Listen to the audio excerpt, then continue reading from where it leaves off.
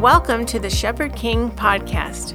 We exist to equip pastors and leaders in the local church to transcend beyond current culture, to see government through the lens of the gospel and engage as modeled in the scriptures. I am Leo Lazzarini. And I'm Greg Baker. Thank you so much for joining us for one more episode of the Shepherd King podcast. As you know, we're going through our series, 20 Biblical Truths Every Governing Authority Should Know. And believe it or not, this is our last episode on this series, which is Devotional 20. And Greg, I'm excited for this, the conclusion of this series. So the theme today is, he who is first will be last, and he who is last will be first. Seems like you're taking this from the scriptures, from the mouth of our Lord Jesus, right? Where do you find this? Why do you think this is important for governing authorities to know? Yeah. So just from a pure human nature, this is most certainly not normal. We in creation are almost on a rat race, if you will. How do you get to the top? Mm-hmm. And you're rewarded for getting there, whether it be in compensation, recognition. And it's not wrong to be a leader, but it's very much a race to first place. Mm-hmm. But God, through Christ, fully God, fully man, taught us something that flies in the face of our human nature. Mm-hmm. Race to be last. What is he saying? Is he saying, I want you to finish last place in the Boston Marathon that you're running in? I want you to be the worst player on the football team. It's not what he's saying. It's a priority of your heart, and it's a priority of other people's needs. What God is saying is to put other people's needs before yourself, to consider yourself last. So if you're in a classroom with 22 classmates as a student, factor in the needs of the other 21 classmates before you factor in the needs of yourself. I think of consider the needs of others as you consider the needs of yourself. It's what he says in Philippians. Look out for not only your own self-interest, but also the interest of others. So in government, why would I connect this to a government leader? Well, we've talked on this podcast multiple times. Jesus is not only the chief shepherd of the church. He's the chief shepherd of government. He's the King of Kings. So as a church, he's telling pastors, bring the needs of your flock before your own. For a government leader, they too have a flock. And it's the people of their state, country, city, county, wherever it is they govern. So for the President of the United States, you govern 334 million people. For the governor of California, you govern 49 million people. For the King of England and the Prime Minister of England, you govern 85 million people. For the leaders of China, nearly 2 billion people.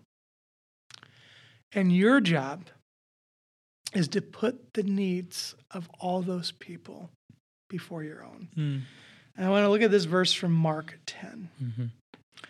Jesus called them, the disciples, over and said to them, you know that those who are regarded as rulers of the Gentiles lord it over them, and those in high positions act as tyrants over them. And I love when Jesus does this. I love this. But it is not to be so among you. You want to stand out in the world today. Here's where you stand out. On the contrary, whoever wants to become great among you will be your servant. And whoever wants to be first among you will be a slave to all.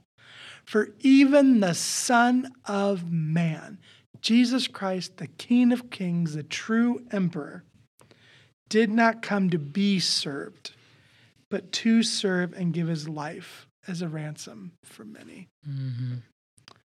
If anyone deserved to be served by all, it is Christ. Mm-hmm. If anyone was worthy, Christ is worthy.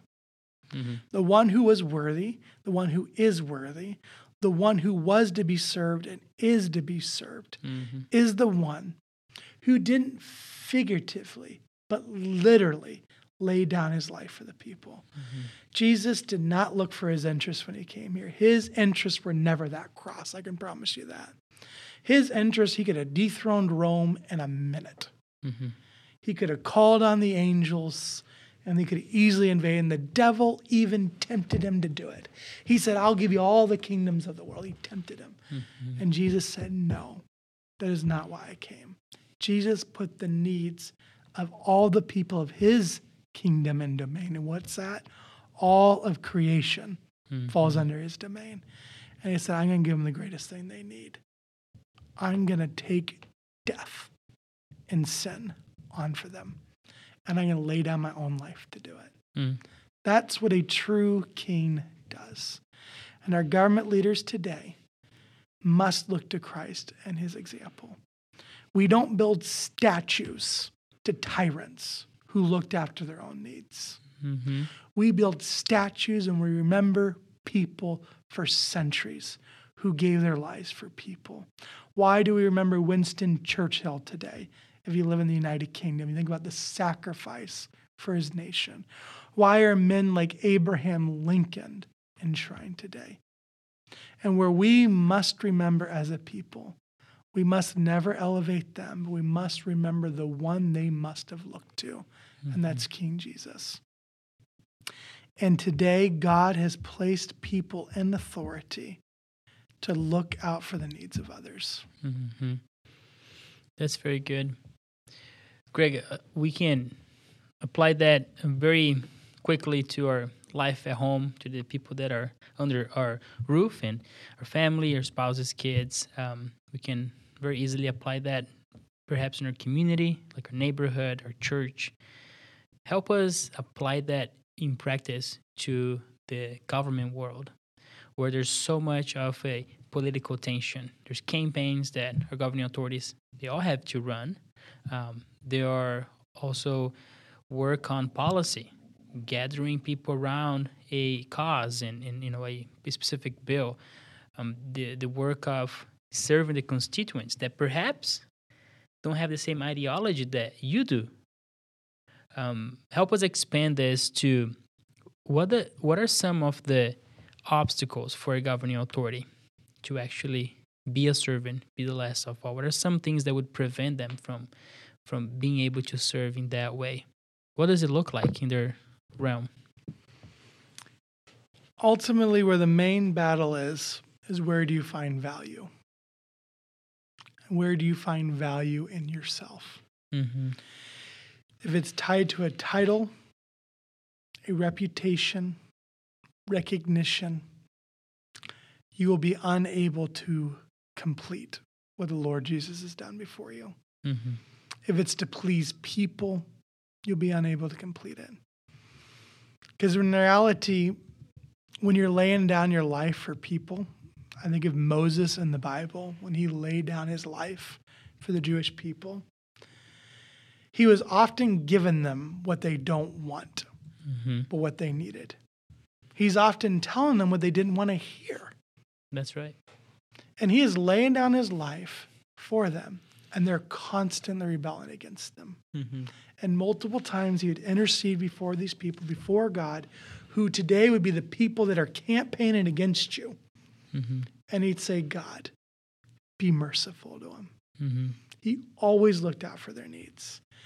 And what a government leader does at the end of the day, they labor to give people what they need. And how do you know what they need? You got to go to their creator to know what they need. The creator knows what the created needs. And our Creator is our Lord Jesus Christ. Amen. That is who we must go to. And as a government leader, the temptation is going to be to reward those who got you to that position. So you think about in a world where we vote, it's where most countries are today. There are people who voted for you that got you to that position. There are people who donated for you that got you to that position. There's people who volunteered and worked for you, got you to that position. But what does the Bible actually tell us? It is by God that kings rise and fall. God got you to that position. And Nebuchadnezzar needed to be reminded of that. God put you there. And he has put you in this place to serve. And if you do not recognize him, you will get caught in the trap. Speaker of the House, who put me here? These, my colleagues from my party, put me here. No, God put you there. And what does it look like to do this righteously in a God-honoring way? Right. If you're the Speaker of the House, you serve all members of the House of Representatives, regardless of their party and whether or not they supported you as Speaker.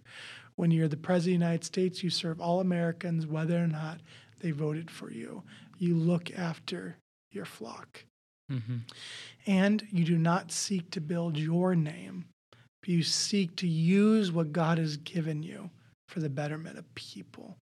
You don't treat people with favoritism, you treat them fairly. You bring true justice. Poor, wealthy, Republican, Democrat, justice is to be blind. And ultimately, there is no human ideology that's going to take you there.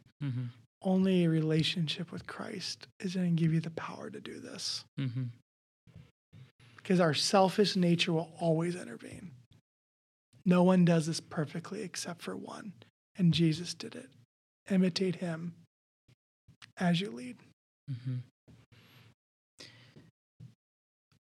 Greg, you mentioned at the end of this devotional how as you do this, it won't be only beneficial for the people that you're leading, but it'll be beneficial for your own life. Would you mind expanding on that, sharing with us? Why do you think choosing to be last and serve is a benefit for the one doing it? We always experience the truths of the scriptures. It's better to give than receive. You ever given a gift to somebody before or served? There's a rewarding nature that comes to that. That's far bigger than you. At the end of the day, you can never be who you want yourself to be. You can't do it. We are all human. Even if you achieve the highest office in the land, eventually you die and people move on. And eventually the world forgets you. There'll be a day that the Lincoln Monument's a ruin that is studied. And you think of the people we studied in history, how small of a percentage of a list it is. And we think of the grand scheme of eternity. Nobody's going to be studying that part of history either. So at the end of the day, seeking to be first is an endless rat race that I'll never sustain, and you'll never achieve it. And you'll never be fulfilled. Life is found in properly placing yourself under the Lordship of Christ. And that is when you can truly be who God created you to be. We were never designed to be worshipped. We were designed to worship. Thank you. Greg, one last word for our listeners as we finish up this series on the 20 biblical truths every governing authority should know. So there's so many ideologies out there and parties that we want people to be a part of. But if these 20 biblical truths aren't there, none of those things matter. They're just universal things that God has designed creation to have. That if they're not there, there is no flourishing. And the goal of this devotional is to cut past all the issues and the political things that cloud conversations and really get to the root and the heart of the matter. Because from the overflow of the heart, the mouth speaks. From the overflow of the heart, we act. And our overall desire of where we work within the Church Ambassador Network at the Family Leader, we don't want to just modify government and change behavior. We want transformation. Mm-hmm. Transformation's found in these truths. These truths will largely guide and govern. They're the rudder of the ship. Mm-hmm. Mm-hmm. And they're not simple things to gloss over. They're everything. Yes. They get to the bottom of our heart. It really exposes our soul and our thoughts, desires, our heart. Well, Greg, thank you for all these episodes on this booklet. Thank you for putting these devotionals together as well. I do believe that these devotionals are a reflection of the hundreds of times that these devotions have been shared with our governing authorities in Iowa, and the hundreds of pastors that have joined us in that work as well. So we praise God for that, and we hope that these series have been a blessing to you as you have listened to them. So thank you for joining us. The Shepherd King podcast is brought to you by the Church Ambassador Network, a ministry of the Family Leader Foundation that inspires the church to engage government for the advance of God's kingdom. For more information about the Church Ambassador Network, or if you would like to donate, please visit our website, thefamilyleader.com/church.